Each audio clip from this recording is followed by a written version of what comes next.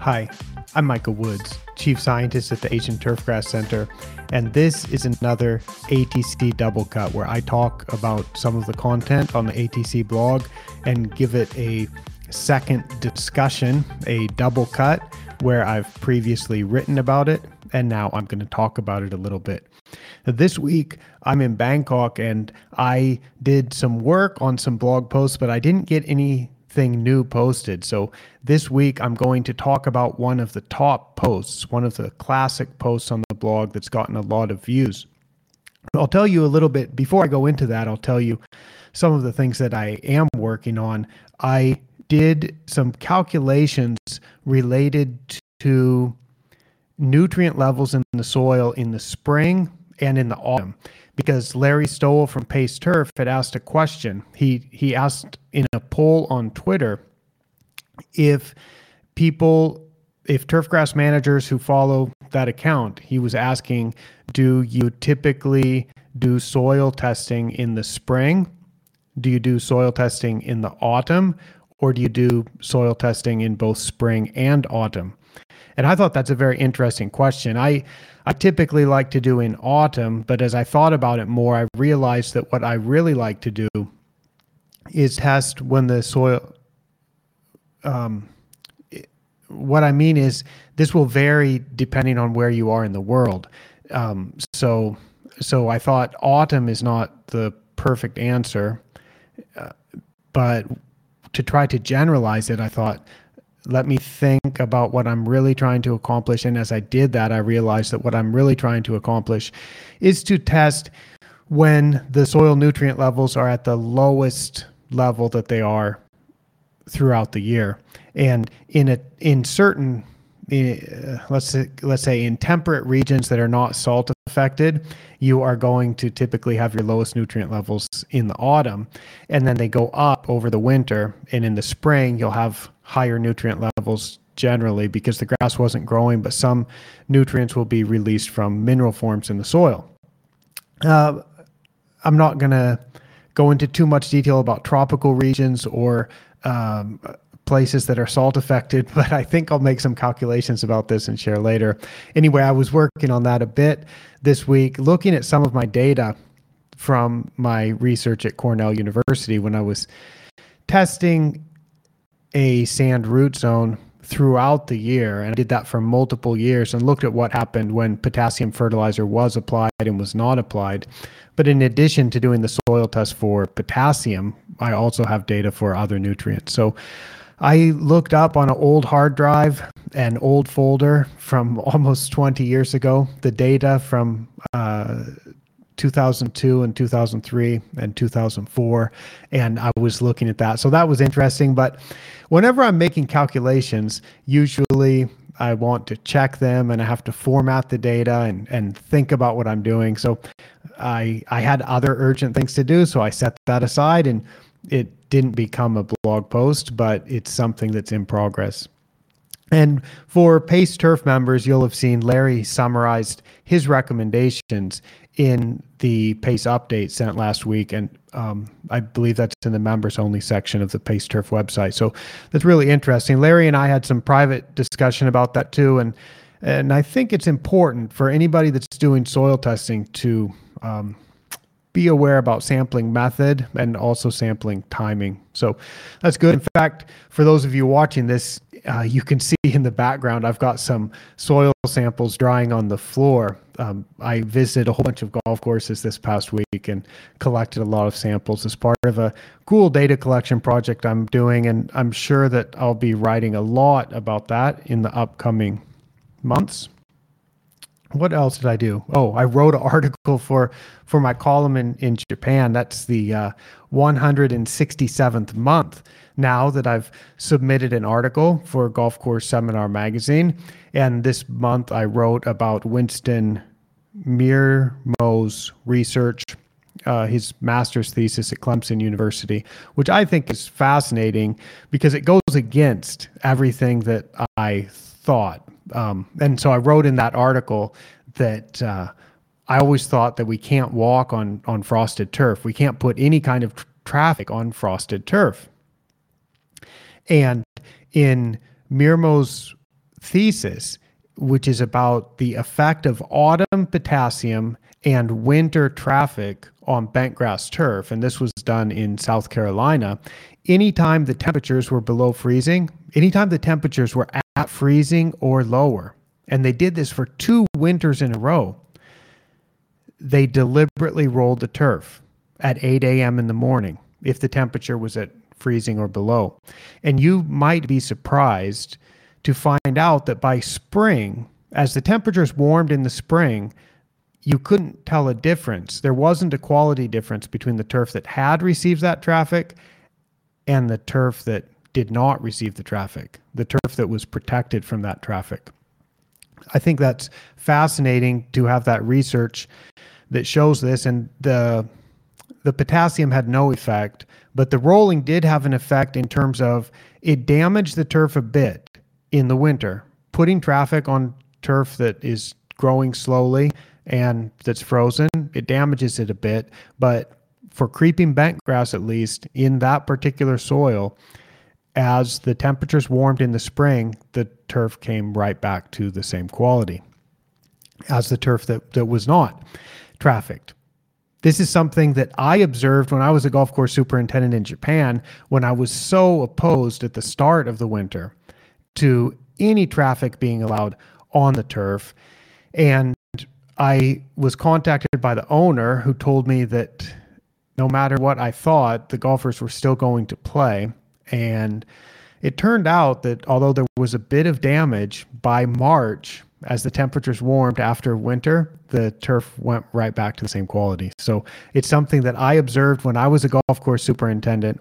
I learned something then. I've written about it on my blog, of course, and some of you will have seen that. Like, I think I've got one, how to lose 120 million yen with frost delays or something like that. Because for golf courses that are a for-profit enterprise, it certainly makes sense to allow golfers to play if they want to pay the money and if they're not causing permanent damage to the turf. So that was interesting. That was an article I wrote, so I got that done. And then I made some more calculations. This one was about something I've mentioned before, about trying to figure out when potassium fertilizer is required, because we might have a situation where the sand, the mineral forms of potassium in the sand, can be released at a rate that's sufficient to supply all that the grass can use. And if you only look at soil test results, you can't quite identify that. And I thought maybe I can work through some of these calculations, because I got some new data from some golf courses in Japan this past week about their soil test results, about the amount of nitrogen and potassium that they'd applied for the past 6 years or so. And I was going to try to tease out the expected change in potassium based on how much the grass grew and based on how much potassium fertilizer was applied. You could expect that there would be a certain amount of change in soil potassium over time if you know how much the grass could have grown, which means you know how much potassium the grass could have used. And if you know how much potassium was applied, you can do a mass balance and you can try to figure that out. So I worked through some of those calculations, thinking that I can show a comparison between expected change in soil potassium and actual change in soil potassium. And that also is something that required some calculation. And as I worked through the calculation, I realized I'm not going to get this to the point that I can do a blog post about it. So I saved those scripts that were making those calculations and leave that on the list of things that I'm going to be talking about again another time. And so I'm getting to the post that I'm going to talk about today, which is one of my favorites. It's in the classic top post list on my website.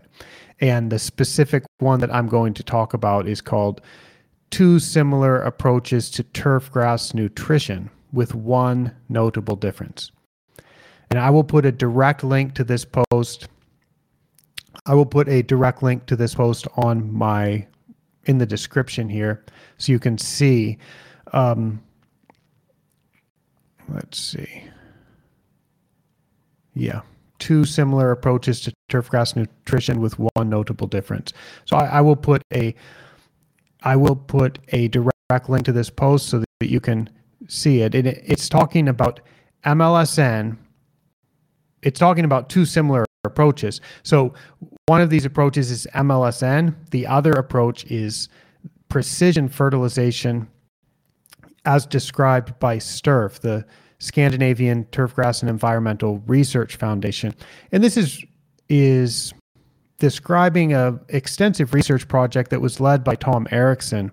And it looks at supplying nutrients to the grass at the same rate in which the grass uses those nutrients, compared to MLSN, which partly does that, but also looks at the soil too.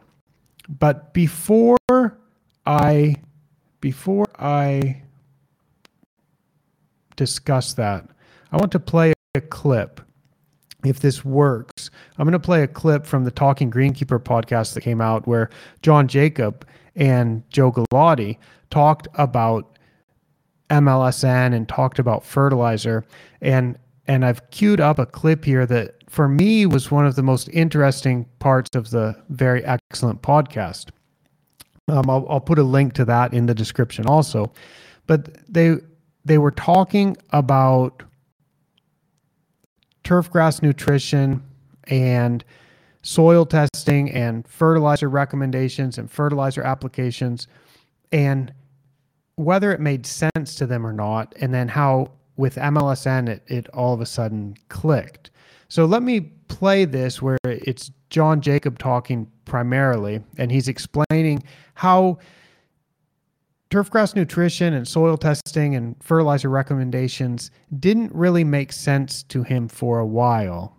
And then when he found out about MLSN, it clicked. I'll play this, and then I'm going to explain how that's related to this post that I'm going to discuss. Yeah, I would say the one smart thing, I never hired a sales rep to do my soils test. I refused to do that. I always paid somebody well and said, just do this and write my nutrient plan. But I still never understood where he got from, 80% calcium and then tell me to put down 15 pounds of gypsum per acre per year, whatever the hell. I just never understood that conversion. I took soil classes obviously in school, but it just didn't make sense to me. And meanwhile, every time I put down gypsum, you didn't see a response. Working for Paul for a year, he loved potassium. We'd put down 12 pounds of K per 1,000 every year. We had to do it. It's the summer stress. It's going to make the plant more turgid. You got to get it out there. We got to water. And it was just, we were constantly dumping potassium on the greens. And I was like, Paul knows what he's doing. And he gets paid a ton of money, has a great position. Everybody respects him. Yeah, this is what you have to do, right? Yeah. But I didn't, other than just doing it because he did it.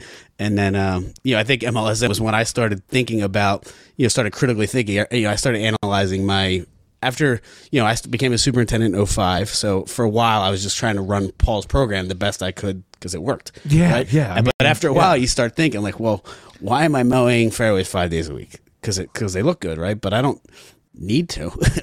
So it was always those things. So I started critically thinking about everything I was doing, and it got to soils. And, I think that cross paths was when I started reading about Micah's stuff. And I was just like, wow, it made sense to me. Base cation saturation ratio I never computed it. It just didn't make sense to me. I'm like, if I put down too much of this, it's going to throw this out of bounds, and this stupid little plant notices the difference. But yet I don't see it in how it's performing, and the grass is green still. It just, no matter how much of the other than NP and K, and really even just other than N, I never saw a result. It was just, you were doing it because that's what everybody told you to do, and you relying on the experts that and which is fine. We need to rely on other people in our business, but it never made sense to me. And MLSN, the first time I read the cheat sheet wasn't out then, but I'm trying to think. It was probably Larry's. It might have been. It was just a big thing. It was definitely on Pace Turf, and it just made sense. It was just like the guidelines. Just the grass just needs this much amount, and it made sense to what I. Now, I would say the one smart thing I never had. All right, there we go. So I hope Joe and John don't mind that I use that clip, but I thought that was really interesting to find out that that turfgrass nutrition didn't really click for them, that it didn't really make so much sense until they heard about MLSN, and then all of a sudden it made sense. And so that's something that I hadn't really thought of before, that this wouldn't make sense to people. But I'm so gratified to know that MLSN does make sense. So in this blog post, I want to explain why I think MLSN makes sense, and also why the precision fertilization approach of STURF makes sense. And it's because this is based on not some fantasy level of theoretical ideal levels in the soil that everybody who's managed turf has found that isn't really the case, because you can supposedly be low in calcium, you add calcium, nothing happens. You can have perfect turf, you test it, it says it's low in phosphorus. So then you're like, well, wait a second, how can my turf be perfect and it's low in phosphorus? You get so much of this conflicting type of advice if you do things in a traditional way. And MLSN is not quite a traditional way. The precision fertilization approach of STURF is not quite a traditional way, but they are incredibly effective and they're logical. And I took some quotes from the Precision Fertilization from Theory to Practice document, which is written by Tom Erickson and co-authors, and it's available from the STURF website, which I put a link to post. And here are some quotes that I have, and I'm going to read a few of them, and you'll realize that this is common sense, and it's the way that things must be, and it's just very logical. And when you realize that this is how turfgrass uses nutrients, then it starts to make sense. Of course it makes sense that if we just supply nutrients like this in order to meet that amount of plant demand, it's going to work, and it's going to work really well. And it simplifies things, and it's the nutrients the grass can use. So this is not from MLSN, but it's quite similar. It sounds almost the same as what we talk about. And so this is from the document by Erickson et al. Some quotes. Fertilization can be adapted based on the nitrogen requirement of the grass.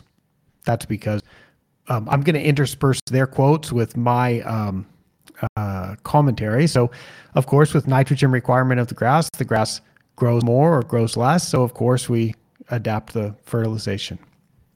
Another quote, light and heat control the growth potential of grass. Of course, dormant turf doesn't require nutrients, obviously, if it's not growing. When photosynthesis is slower, there is a decrease in the growth capacity of grass, and thus also in its nutrient requirement. This is starting to sound like growth potential. Nitrogen is the nutrient that grass plants require most.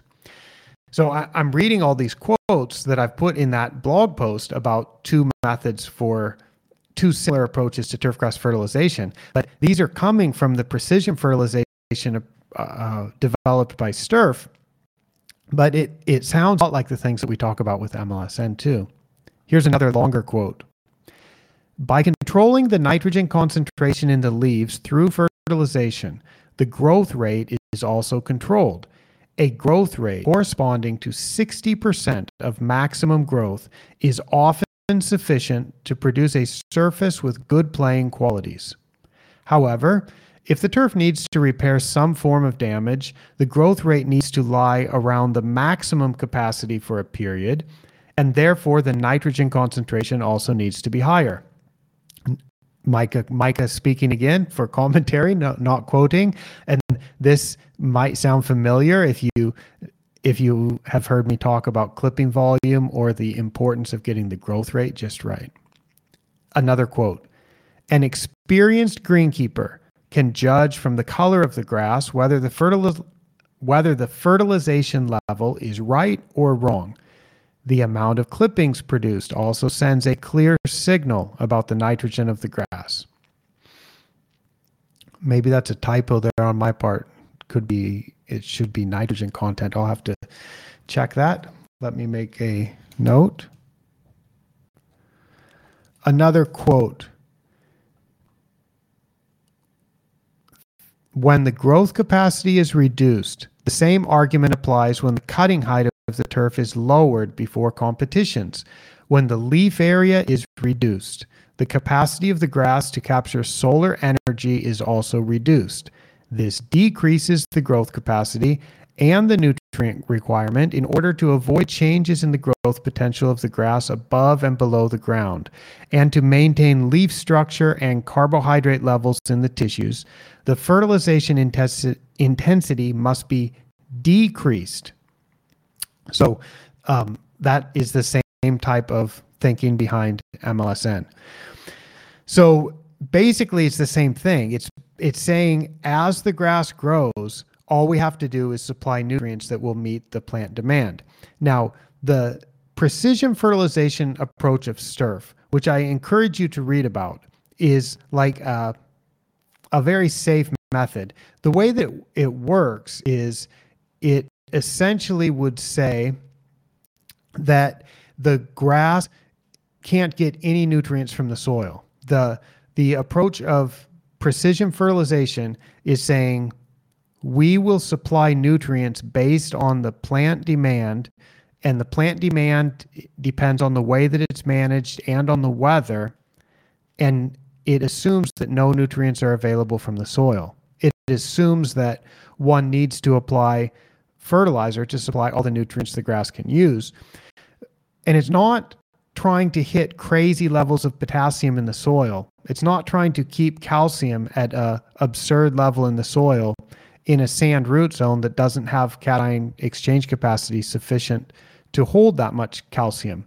It's just saying the expectation for turfgrass nutrient use is this, based on the species that we're working with and based on how much it can possibly grow based on the nitrogen supply. And that is the quantity of nutrient that should be applied.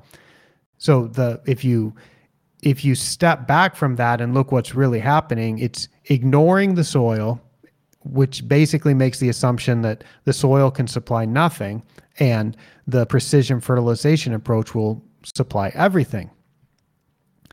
With MLSN, we take it a step further. We're making that same calculation of how much is the grass growing, how much can the grass use, but now we also add on a soil test, and we look with MLSN at the soil, and we classify we rank the soil basically as being ample in nutrients or in the bottom 10% of turfgrass soils producing good turf for that particular nutrient. So what happens as you get closer to the MLSN value, as the nutrient drops down and down, I'll use potassium for an example. If potassium is at 100 parts per million in most places in the world, if the soil potassium is at 100 parts per million, in most places in the world, the grass won't grow enough in the year to use all that potassium. So I would say you probably don't need to apply potassium fertilizer this year. But if the soil test potassium is about 50 parts per million, in most places in the world, the grass will be growing enough that over the course of the growing season, we would expect the soil potassium to drop down from 50 to 49 to 45 to 40 to 30. And now the soil potassium gets lower and lower. Now it drops below the MLSN minimum for potassium. And what that means is you're in the bottom 10% of turfgrass soils that are producing good turf. So if you're at like 27 parts per million potassium or something, you're not just in the bottom 10%, you're probably in the bottom 7%. It doesn't mean you can't produce good turf with 27 parts per million potassium, but it's quite likely that your turf has a potential to be limited by potassium at that level. And so that's where it triggers a recommendation. Whereas with the STURF precision fertilization approach, you would get the same potassium fertilizer recommendation in soils that are at 27 parts per million, the same recommendation at 50 parts per million, and the same potassium recommendation at 100 parts per million. What that recommendation is 100% of potential plant use of potassium. So these are two similar approaches to fertilization, with one big difference being that MLSN looks at what's normal for turfgrass soils today, not what's normal for turfgrass soils in the 1960s or 1970s, not what's normal for lawn soils. It looks for professionally managed turf in low nutrient content root zones, like sports turf, sand-based surfaces that have low cation exchange capacity. And then it makes a recommendation based on keeping you in the top 90% rather than in the bottom 10%. So that's how it works, and it's pretty simple. And instead of trying to hit these numbers in the soil that are often unrealistic, and rather than coming up with recommendations that once you start working through the calculations, they can sometimes be absurd when you start saying, wait a second, we're going to apply maybe 5 or 10 times more potassium than the grass can possibly use. What benefit is that going to have? Or for calcium, it might be 50 or 100 times more than the grass could possibly use. And of course, if you don't change the cation exchange capacity, you're not going to change the soil calcium levels either. So you end up just putting product that gets leached through, trying to hit some unrealistic targets. And MLSN was designed to fix that. STURF's precision fertilization approach fixes that also, but it could lead to some over-application, but it's a very minor over-application in some cases. So for people who don't like soil testing and they don't like MLSN, I suggest to them as an alternative, just do the precision fertilization approach, which turns out to be supplying 100% of plant use, and you can't possibly go wrong. So I hope this makes sense, and I hope that more and more people, if they have had some confusion about it, like John Jacob and Joe Galati were talking about, if they didn't understand where the recommendations are coming from, and honestly, I don't understand where some of those recommendations that he was getting are coming from either. I don't understand why people have over-applied. I think as an industry, when I was a golf course superintendent, I over-applied. It's what we did. But I've always been interested in this, trying to supply the grass with just what it needs. And that's why I was so lucky to work with Frank Rossi at grad school at Cornell. And Frank was interested in the same topic, and I was interested in this topic, and he had an opportunity for me to study about this. So I was very lucky to be able to study about this. And then working with Larry Stoll and Wendy Galernter from Pace Turf, we came up with the MLSN idea, and we continue working on that. And it's just really cool that it does make sense, that it works on grass all over the world, and that people are making good use of this. So that's one of the classic posts. I hope that you will read that about 2 methods for turfgrass fertilization, and you kind of understand what the difference is, and understand that both of those methods are based on supplying 100% of plant use, except in the case of MLSN, it's based on 100% of plant use. But if we expect that the grass can get that expected use from the soil, if we think the grass can get the nutrients from the soil, that's going to adjust the fertilizer recommendation. So now, instead of recommending that nutrient as fertilizer, we are going to let the grass use the excess nutrients in the soil. So that's how that works. And I have a wealth of information on the website. I think in the last episode, I said something like I had 400 posts on the blog to choose from.